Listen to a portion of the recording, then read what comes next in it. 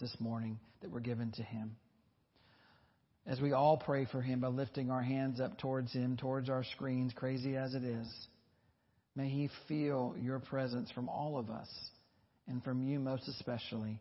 May the words that he say be acceptable and pleasing to you, and may they speak to all of us. In Jesus Christ's name we pray.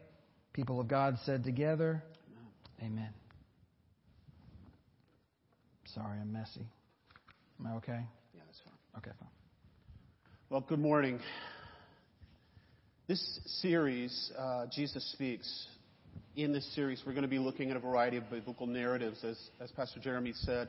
To see how Jesus speaks is to see how people respond to him. Today, I want to talk about the elusive voice of Jesus. Now, the word elusive is a word that is not often used today. Its definition is kind of interesting to me.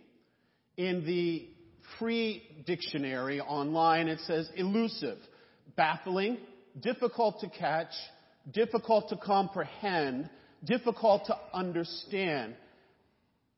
Hasn't that definition been used a lot over the last 3 months? As we've been trying to figure out who we are and what we're doing and how we do that, we've been using other words, but the true reality is that it's been elusive. Elusive in how we are supposed to navigate our lives and how we're supposed to understand the things that we're hearing along this period of time. How many times have we heard people say, I don't understand what's happening. I don't understand COVID-19. Why aren't people taking this as serious as they should? I don't understand what God's doing here. Where is God? The disciples in the post-resurrection story that we're going to talk about today had many of the same feelings about where God was and what God was doing and what was happening in their community, especially when they were confronted by the resurrected Christ. So I'm hoping today, as we heard the disciples maybe saying in their time, is this really Jesus, and what is his plan? What is Jesus saying? Can we hear the elusive voice of Jesus today? As we begin, let's understand and put this in context. Everybody in this biblical story was locked down. Now, normally I would have spent a little bit of time talking about what lockdown meant. They were in one space and all of that. But I don't have to do that. Because Amen. We know what that is. We know what lockdown is. We know what physical isolation is. The reason that the disciples were isolated at that point was that Jesus had just been crucified and buried. There were reports from the women at the tomb that it was empty. John and Peter had gone to the tomb and found that it was empty. Still, the 11 were shuttered down in an upper room because they weren't sure what was going to happen next. You see, these guys and the folks that were there that were with them were concerned that maybe even the people who had put Jesus to death would have come to follow them and get them and do the same to them. And in the midst of all of this that was going on the first day, the Bible says, Jesus suddenly appeared. I'm not sure what you would do, but I'm not sure that I would have handled that real well. The person who I knew was dead, who had been buried, suddenly shows up. And it says he didn't even come in through the door. He appeared. I think that Jesus knew what was going on. I think Jesus knew exactly what their response was going to be, because the first words out of his mouth were shalom. Now, shalom is just this amazing word. It's a greeting, but it literally means peace. in the midst of all of the craziness that was going on, in the midst of the fear and the concern and the sorrow that all of these people were feeling, Jesus said, "Shalom, peace to you." In Luke chapter 24, we read these words. While they were still talking about this, the disciples that is, Jesus himself stood among them and said to them, "Peace be with you." They were startled and frightened, thinking that they had seen a ghost. He said to them, "Why are you troubled, and why do doubts rise in your minds? Look at my hands, my feet. It is I myself. Touch me and see. A ghost does not have flesh and bones, as you see that I have." And when he had said this, he showed them his hands and his feet.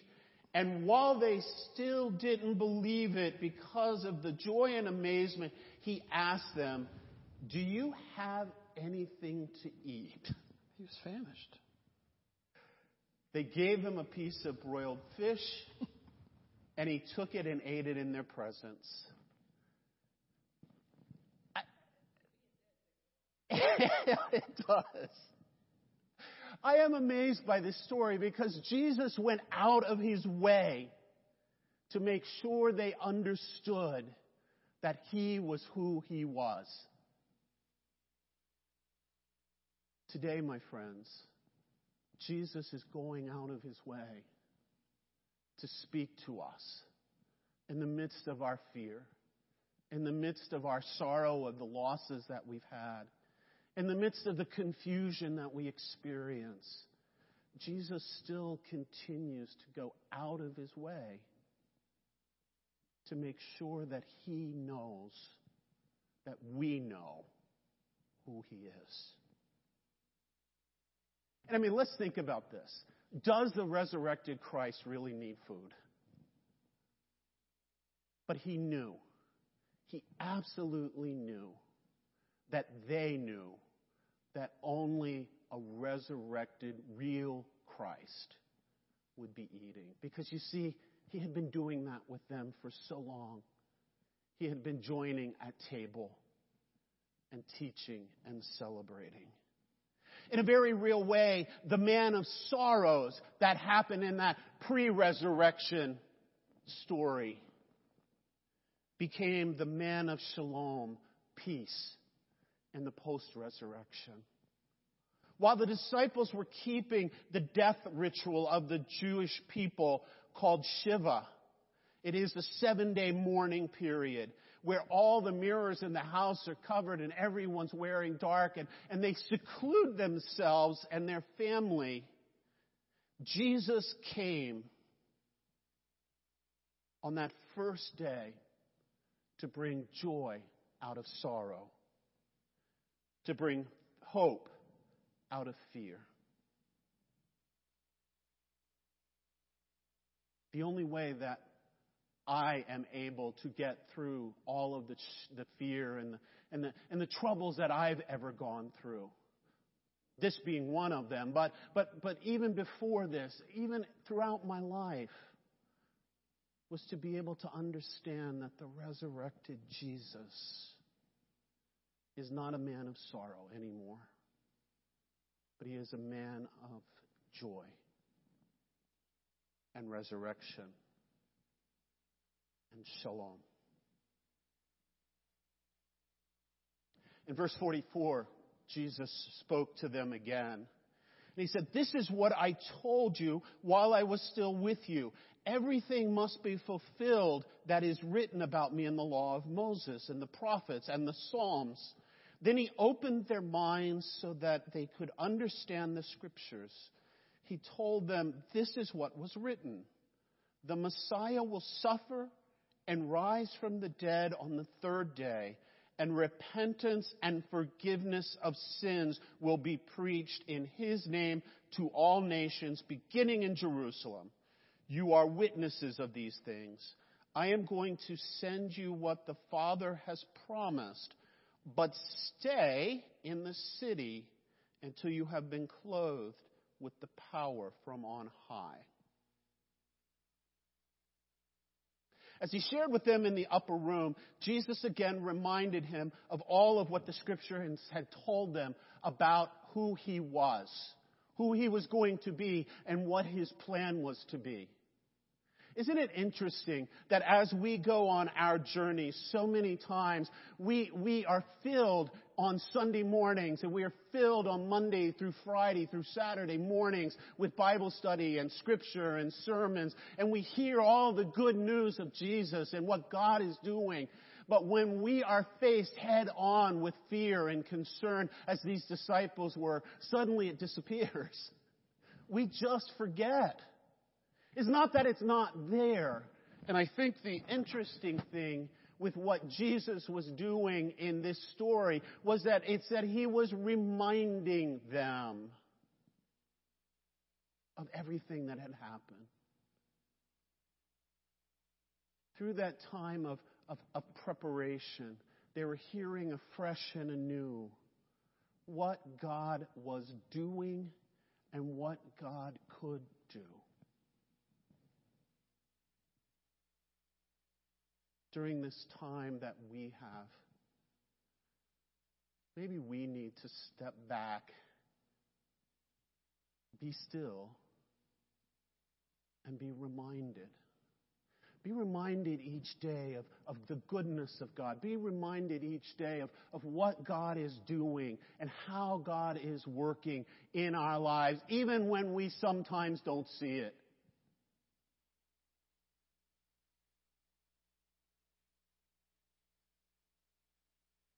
The parallel story for this post-resurrection encounter is found in it's found in John chapter 20. And I want to read a little bit of that to you because the encounter that John writes about is written just a little bit differently than Luke. There are a few things added in that story. So in John chapter 20, verse 21, it says, "Again Jesus said, 'Peace be with you. As the Father has sent me, I am sending you.' And with that, he breathed on them and said, 'Receive the Holy Spirit. If you forgive anyone's sins, their sins are forgiven. If you do not forgive them, they are not forgiven.'" You see, Jesus was giving them the power of the Holy Spirit. And Jesus was setting them out on a mission that they had. He said, all that I'm asking you to do is going to be possible because I am giving you the Holy Spirit. Now, for many of us, the work and the power of the Holy Spirit is elusive sometimes. We don't quite understand how it works, but we know that it's there. What Jesus is saying to them is that I am sending you out to live in that power. And as you live in that power, you will see the power and be able to work and to do ministry in it. And he breathed on them. And actually, the true words, the true definition of breathed on them, the biblical understanding of that is actually he breathed into them. He filled them with the power of the Holy Spirit. You see, Jesus gave them staying power. And that's kind of hard for us right now, isn't it? It's hard to stay and be still. Yesterday, I had to go run a quick errand, and I looked and watched how many people are not doing well staying. And I remember in my life, it's hard to just sit and be still and be quiet. The disciples had just remembered the good news from Jesus, but again, he told them to stay still. That's not what they wanted to hear. But why? Shiva was a time to remember, to reflect, to be quiet. Jesus knew that his followers were going to need this time for their ministry.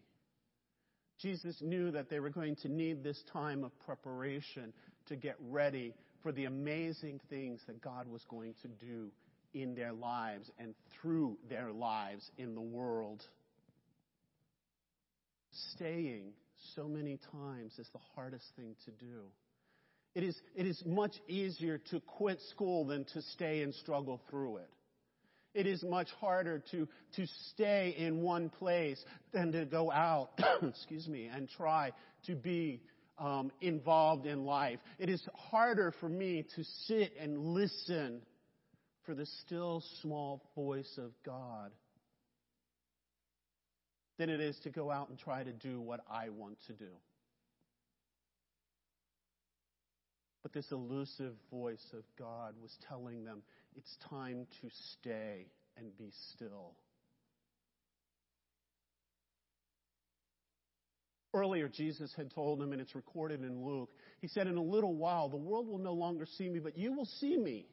This is pre-resurrection. This was pre-crucifixion. He had already told them this.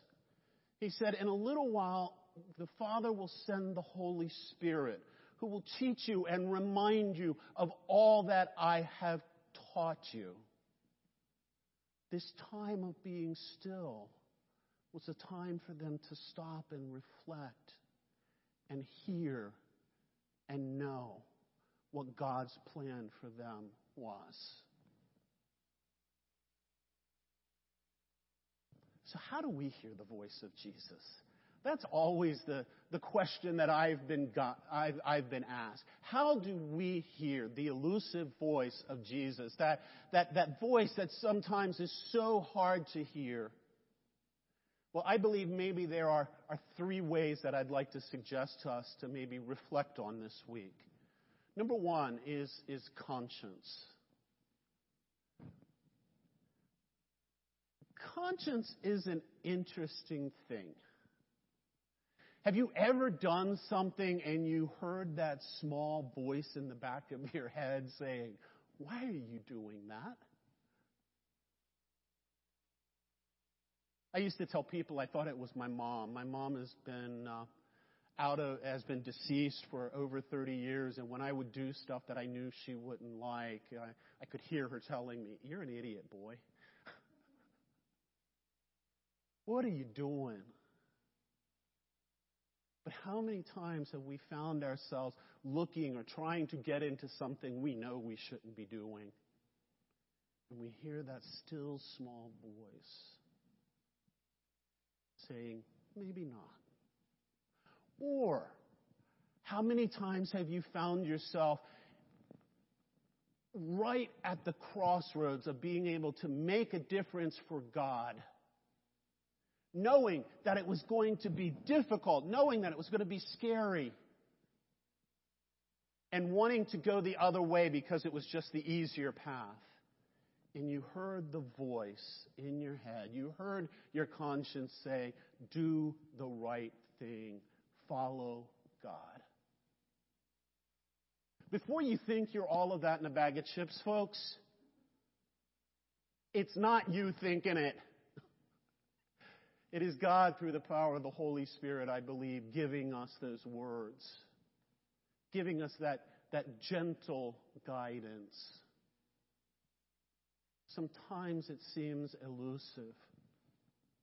But if it follows Scripture, which I believe is the essential test for following those small voices, if it follows Scripture, then go down that road. God has something amazing for you.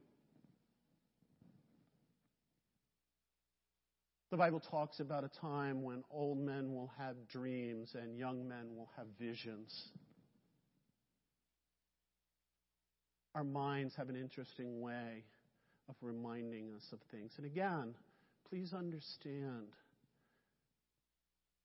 what you're dreaming or what you're thinking or how you're visioning this word from God must be parallel with what Scripture says. That's how elusive becomes concrete. As we hear these small voices, go to Scripture.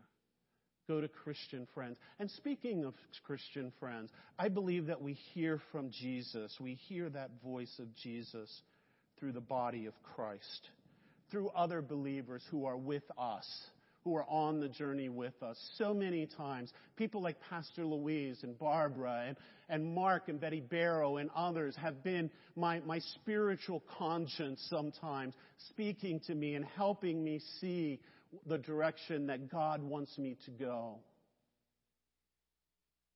Pastor Jeremy and Davis and Debbie and that whole family of folks that are around me and are part of my life here in Middle Tennessee. When they're giving suggestions, I know that it's God using them to speak to me. Even sometimes when I don't want to hear it. So through our conscience, through our dreams, through the body of Christ, the people who God has put in our lives, we're able to hear and to see who God is and what God is doing. You see, Jesus promised and gave the gift of the Holy Spirit who will dwell in us. The job of the Spirit is to teach us and to remind us that all that Jesus has taught us. Jesus is speaking. Sometimes a little elusive, a little maybe hard for us to understand, but Jesus is speaking. He loves us so much that even in the midst of our fear, even in the midst of our concern, Jesus speaks in that small, very clear voice, words of joy, words of hope, words of encouragement, and words of shalom. Jesus is speaking to you, my friends. What do you hear?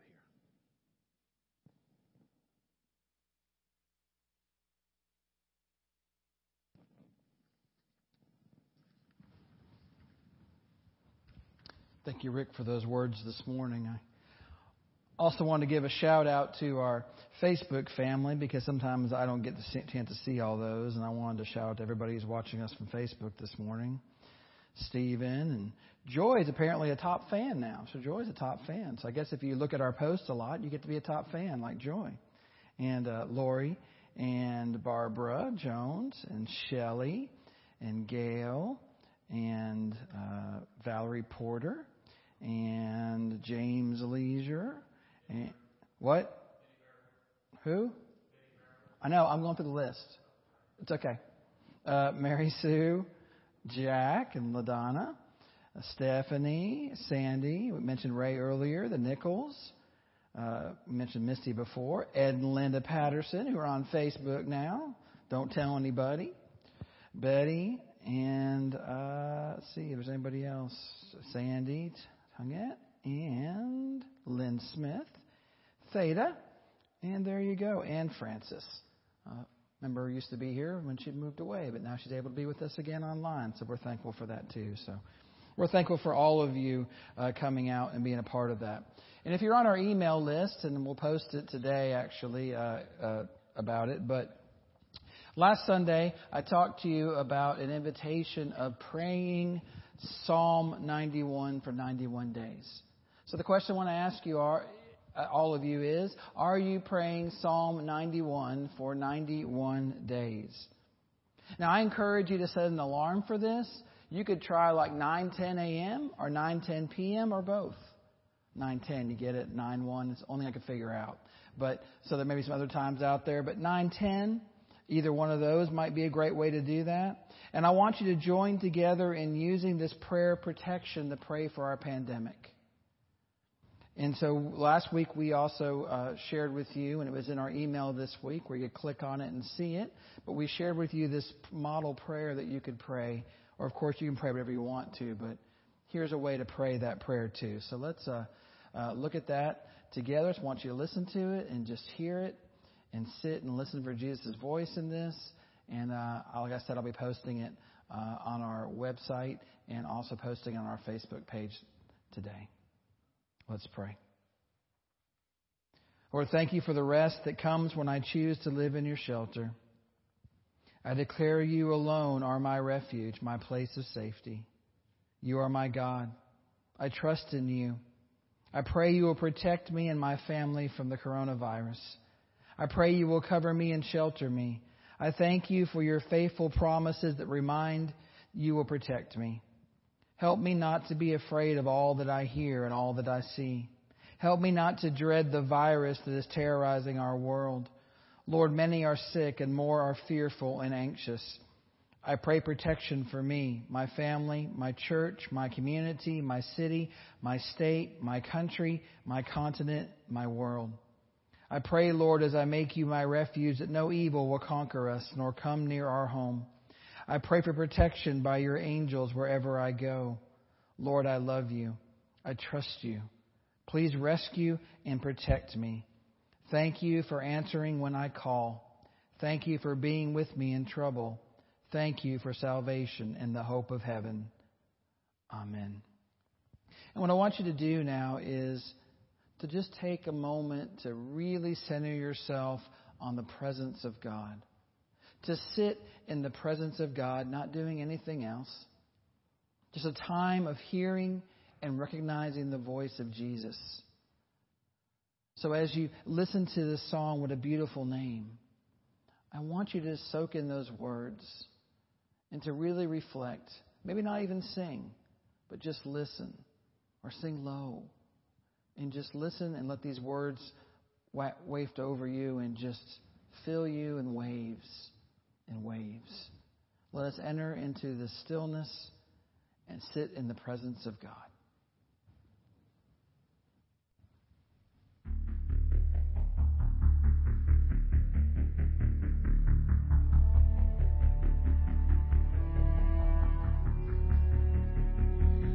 You were the Word at the beginning, one with God, the Lord Most High. Your hidden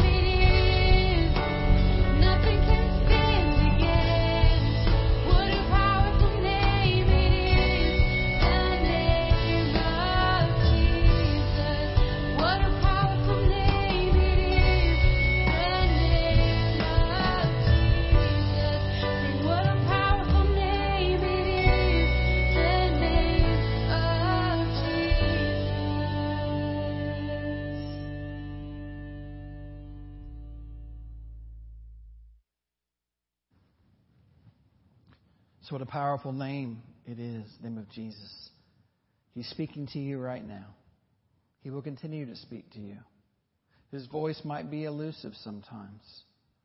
So listen in the ways that Rick talked to us about today. And for these words of encouragement, I wanted to share something with you that Lana sent. She said, "Thank you, Lord. Praise that my nephew goes back to work tomorrow." So there is good news out there, folks. It's all around us. There are exciting things. Max Lucado says, "We have a high priest who's able to understand, and since he understands, we find mercy and grace when we need it. When we fall, we are not forgotten. When we stumble, we are not abandoned. Our God gets us." Our God gets us. And God is with you right now, every step of the way. So as it gets old, and as school gets old, and as not going to work gets old, and not going to places gets old, and as this continues to drag on and you're starting to feel that pressure, know that our God gets us and that God is with you and with me right now. We're all going to have those times. Breathe deep, my friends. Breathe deep. Breathe in the Spirit and the presence of God. The Ruach is called. The Spirit that comes from inside, that's down deep. And now may you shelter not only in place, but in peace. And may the peace and comfort of Christ be with you now and forevermore. We love you. We miss you. We are still together. And together we are Good Shepherd. We're praying for you. Pray for us. Amen.